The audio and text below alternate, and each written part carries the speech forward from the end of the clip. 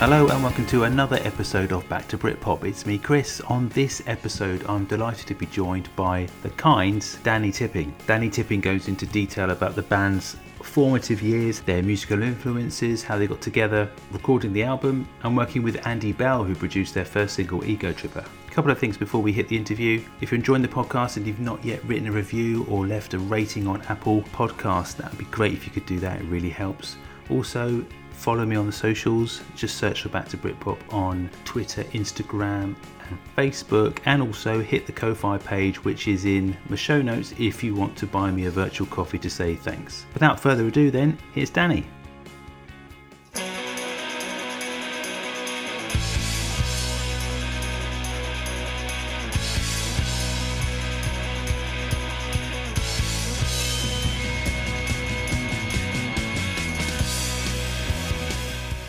Welcome to the podcast, Danny Tipping. How are you? Very well, Chris. Thanks for having me. Thanks for coming onto the show today. It's really good to talk to you about The Kind, and I know you've been really busy, really recently as well, in terms of getting new things together, which is exciting. But I just wanted to take you back a bit, if I may, back to the early 90s, or even before potentially, when you started to listen to music. And you know, you've got a twin brother, Tristan, who's also the bass player of the band. But how did you two kind of form The Kind, and how did you get into music? I mean, it's a fairly familiar story, I guess. We grew up in a house full of music. My dad was in bands in the 60s, and we always had music playing in the house and guitars lying around. And you know, from a fairly early age, we were sort of consumed by music. And I mean, like a lot of kids, you know, through the sort of early to mid 80s, it's all about chart pop music, and we started gravitating towards guitar bands and indie music sort of towards the end of the 80s, as we were sort of in our senior years at school, and then sort of tinkering around in bands, and with our best friends from school, really, Paul and Bradley, and that formed the nucleus of the Kind in the early 90s. So you really have got that bond right from the very beginning of the school years then? Yeah, absolutely. We played in a band playing 50s and 60s rock and roll music at the time when everybody else was forming punk and metal bands. And, you know, and that, you know, gravitated to us writing our own music. And we loved the indie music at the time. We were, you know, huge fans of Ride and the House of Love, pretty much anything that came out of Creation. Obviously, the Stone Roses had a big impact on us all. Mm. And we were right in the Thames Valley in Buckinghamshire, so the whole Thames Valley scene, or the scene that celebrated itself, I think, as Select Melody Maker dubbed it, you know, with the likes of Revolver and Slow Dive, and you know, were a big influence on us. So how did you divvy up the sort of guitar duties then between you and Tristan? Did you both sort of naturally sort of gravitate towards those instruments, or did you have to fight for them? Yeah, I think we both had an inclination we were going to be guitarists, and then our drummer's dad had an old bass guitar in the loft. And there was literally a fight for it, because it meant one of us didn't have to buy a new instrument. And Tristan, being the older twin, won. So he's been a bass player ever since. It's weird, isn't it? Bass. I've been recently, well, I say recently, the last sort of 4 or 5 years, I took up bass to play in a different band. And you kind of think as a guitarist, this would be easy. But it's a completely different tool. And it's like learning lead guitar. If you're not a lead guitarist, this is like lead guitar. And for me, anyway, I found it's quite a challenging instrument to play properly. There's people that play bass, and then there's bass players, and I think Tristan falls into the second category, and particularly as we were initially, and at least we were a 3-piece guitar, bass and drums, and a lot of the melody work and was driven by the bass, you know, like it is in, I guess, in The Who, or you know, and you listen to Alex James in Blur. They're musically a 3-piece, and a lot of the sort of very distinctive parts were, and is now, is built around that.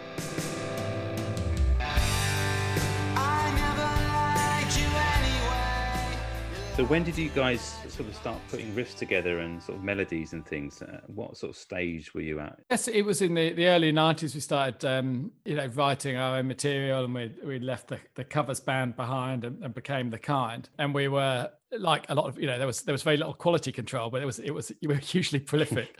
So we're writing a lot of songs and started to play a lot of gigs, and it like all bands, it developed sort of through the early 90s until we started sort of really taking it seriously around maybe 93, 94, and started recording demos, and by that by that time we were local environs in Buckinghamshire and the sort of borders of Oxfordshire to playing gigs further afield. What was the scene like in Buckinghamshire then? Was there quite a vibrant sort of live scene? Well, I mean, obviously back a lot more, certainly more so than today. A lot of music venues, and again, we're sort of on the outskirts of Oxford, and sort of equidistant between Oxford and London, really. So we were sport for choice. Reading had great places to play. There was the Old Trout in Windsor, which was an absolutely fantastic and iconic venue for indie bands of all levels. And so we were sport for choice. Did you find getting into those venues quite easy? Did you like have a demo tape to tread your wares with? Yeah, absolutely. Yeah, we had early demo tapes of varying degrees of quality, as you can imagine. But we also had quite a strong local following, and bagged our way initially into support slots, and then more regulars in most of the local venues, and as we progressed, there was a really strong in the mid 90s university and college circuit, which really through the whole of the 90s was absolutely our bread and butter. You could go from all the way up the country into Wales and Scotland and back down again, playing universities and colleges, student unions, and meeting bands up and down the country. They were doing exactly the same thing. There was a college radio circuit. There were well supported gigs. So once we'd got onto that circuit, that was where we really, I guess, found out what sort of band we were, learned our trade, or however you want to put it, and also built an audience. That fan base is critical, isn't it? The local fan base and following. It's just a hard thing to capture, because although mates are great, they don't always support you. And so did you find that you were able to just draw in other people that you weren't connected to quite early on, or was it such it did happen to some degree anyway, fairly early on, and I think that's the turning point for most bands, when you look at, and the audience, the sort of balance of the audience is tipped in favor of people you don't know rather than your mates, as you say, because they're not always willing to travel, are they, your friends? And there's only so many times they can come and see you play. On that college circuit, we played several gigs on the same bill as My Life Story, for instance, and that was always, I remember the first time we played with them. That was the time when they had the full string section, 14 people getting out of a van and setting up on stage. That was fun, exciting. We look forward to playing on bills with them. And then we, at the same time, of course, there was the acid jazz thing happening. We played on bills quite a lot with people like Corduroy and Mother Earth, who were very different to us, but actually, the audiences appreciated, that sort of, I guess that retro 60s vibe that the likes of Corduroy and Mother Earth had, and what we were doing. So I guess it was more exciting for us to play with bands that probably didn't sound exactly like us. Do you remember like a particular moment or a gig where you felt things were turned a direction, or things were starting to ramp up in terms of labels and things like that? Well, I guess we played a lot in, like a lot sort of based in our end of the country, played a lot in Camden, which was genuinely, as cliche as it sounds, a really exciting time. And the Camden Folk and the Dublin Castle and the Monarch, or the Barfly as it was, HQ Club and the Laurel Tree. And, the gigs were getting busier and busier, and people were coming to see us regularly, coming back. And we had a residency at the Dublin Castle, a sort of infamous venue on the Parkway in Camden, on Monday nights, called Club Kind, kind of imaginatively enough. And it was busy. People will come to see us. And we signed a deal with a small label in London and released our first single, and that it did elevate things. There was a new audience, bigger crowds. They knew the words to the songs, and even at our level, it was noticeable, and it was really exciting.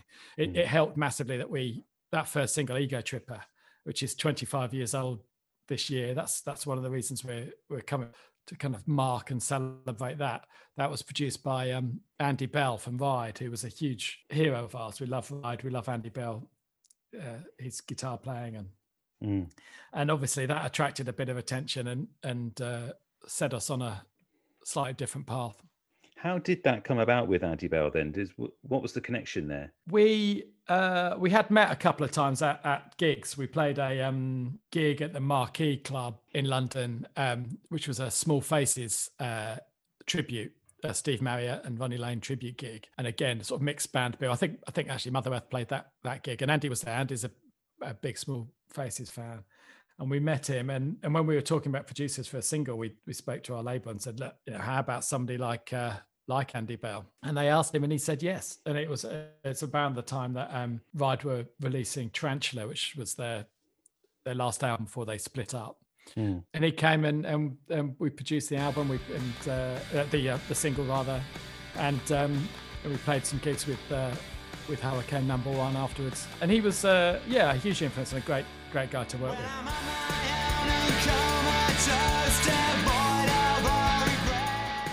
So the single and the album did really well, I mean, in terms of critical acclaim, because you did get some good sort of music press coverage as well, didn't you? Some good feedback. I mean, for us, it just wasn't sustained enough. I guess, both the singles did well. The album did have some good coverage, and it was released in Japan where it did very well. And then, but everything took so long. We had, the label was small, and we'd recorded that material, almost a year before it came out. The album was delayed, and I guess to some extent that for us at least, that felt like it really just slowed things down. We were already writing new material and building a set of songs for a second album, and frustration started to grow because whatever momentum and coverage and support we got, we felt we weren't moving quick enough to take advantage of it. But I mean, I presume all bands feel like that, but certainly in our case, things never moved quickly enough to really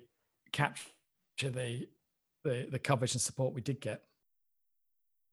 Since announcing we're coming back to mark this 25th anniversary, the amount of people that have contacted us or responded to the announcements on all across social media that did remember the band, have seen us, have lived with the album, supporting the new shows, and we've announced we're going to release our long delayed second album. I mean, I guess we didn't really have a sense how many people were following us at the time. I remember it was obviously a time before social.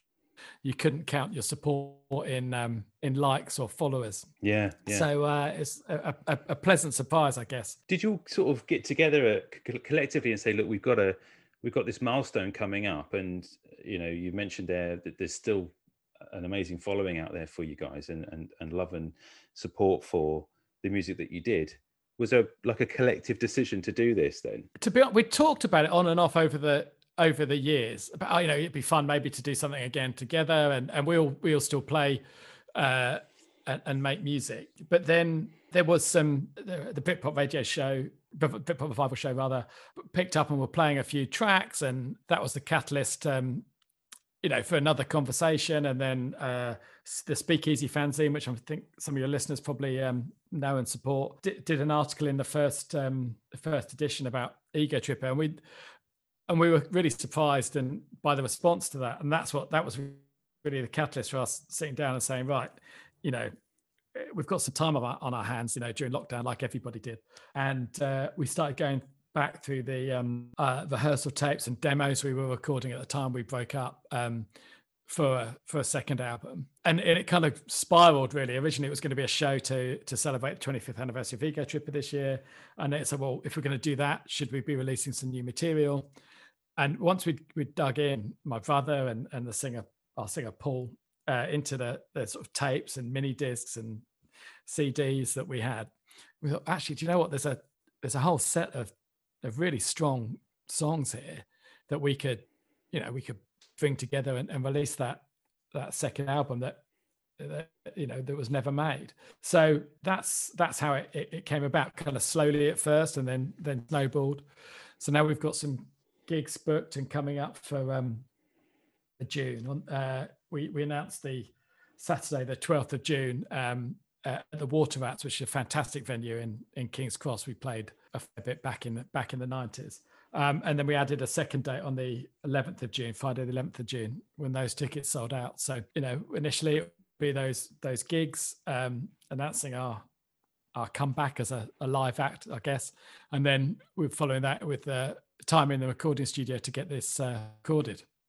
So listening back to those tapes, then did you notice that there was potentially a step in a different direction with the music with the first album? Were you already evolving as a band that you said? Absolutely. I think by the time, as I said, by the time we'd written and recorded and released Shakedown, which was the debut, time had passed. We already had new songs in the set. We were already adding, and we were writing a lot of the time, playing lots and lots of gigs and honing this new material. And at the point we broke up, we demoed a good chunk of songs for a second album. And they probably are slightly they do sound different. They sound like The Kind, but it's an evolution. It's probably slightly more sophisticated songwriting, I guess, for want of a better word, but it still sounds like The Kind. I think we were all surprised actually when we started listening and say, well, this stuff really stands up. It's a real evolution, and it would be great to find a home for the songs. And I also think if you're going to come back and you're going to play some gigs, it makes sense to be releasing new material as well. So it's been sort of what turned was a bit of a lockdown project as grown into something else, and we're really enjoying the process, so long may that continue. Would the future be then just to continue writing music together then as a band? Is that kind of the idea? I guess initially we hadn't planned for that, but since we've been back, we have been obviously remotely, but of course now technology exists that we can do that. We've all got home studio setups, and we've been recording and swapping ideas. And it's been really good fun. It's sort of fallen back into that dynamic, and we're all, Paul writes a lot of material, Tristan contributing. We've got sort of songs that we've been building up. So yes, I guess, we're going to see where it takes us. We've got no immediate or no long-term plans other than, we're really excited about playing live again. Really excited about finishing this and releasing this, what will be our second album 20 years after our debut, which might be some kind of record. I don't know. We'll have to check. And then I guess we'll see where it takes us. But it's been, most importantly, it's been really enjoyable and so far really well received. We've been blown away by the support, by likes of you guys and Speakeasy and the Britpop Revival Show and the Britpop Radio Show, and people reaching out and wanting to hear more about our story. So we're really excited about, I guess, playing shows for everybody and releasing this record.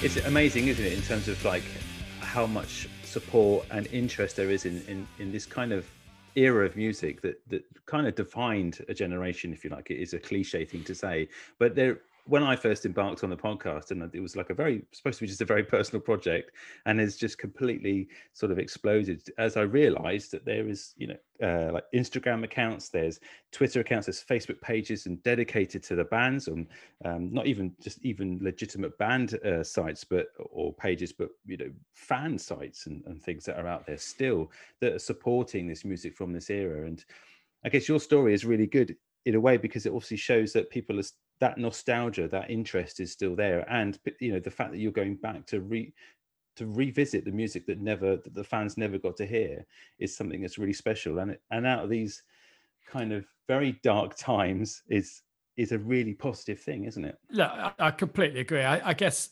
we wouldn't be doing it if had we not been embraced by this community, I guess, of 90s indie and Britpop fans that are, it's a really healthy and positive and supportive community, and people are doing great things with fanzines and podcasts and radio shows and blogs, and of course it's been really encouraging. And I think there is a lot of nostalgia. It was a great time, a very creative time, lots and lots of good music. And I guess part of the reason is we don't just want to come back and, although we want to embrace that, we want to release these songs as well that will be new to fans and give and move things on as well, rather than just sort of dwell on our past. But there's no harm in celebrating that as well, because as you say, that community has been extremely supportive, and it's really encouraging, and we're grateful for all that support. The call came in at 9:35.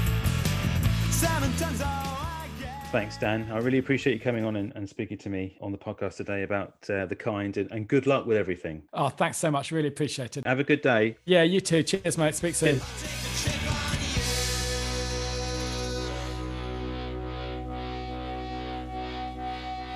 Thanks again to Danny for coming on the show. It was great to hear about The Kind and what they're up to now. Look forward to hearing the new stuff. Danny mentioned Speakeasy Fanzine in the podcast there. Just a reminder that you haven't already got involved with that. It's a fantastic fanzine produced in a very nice tactile format. Just search for Speakeasy Fanzine on social media and you should get all the links you need to buy a copy and get it delivered to your front door, which is a lovely thing every month. And a reminder that obviously follow me on social media and get involved on Ko-Fi. If you haven't already, you can buy me a coffee. It's only £3. And if you have time, please leave a review and give us a rating, 5-star rating on Apple Podcasts. See you next time.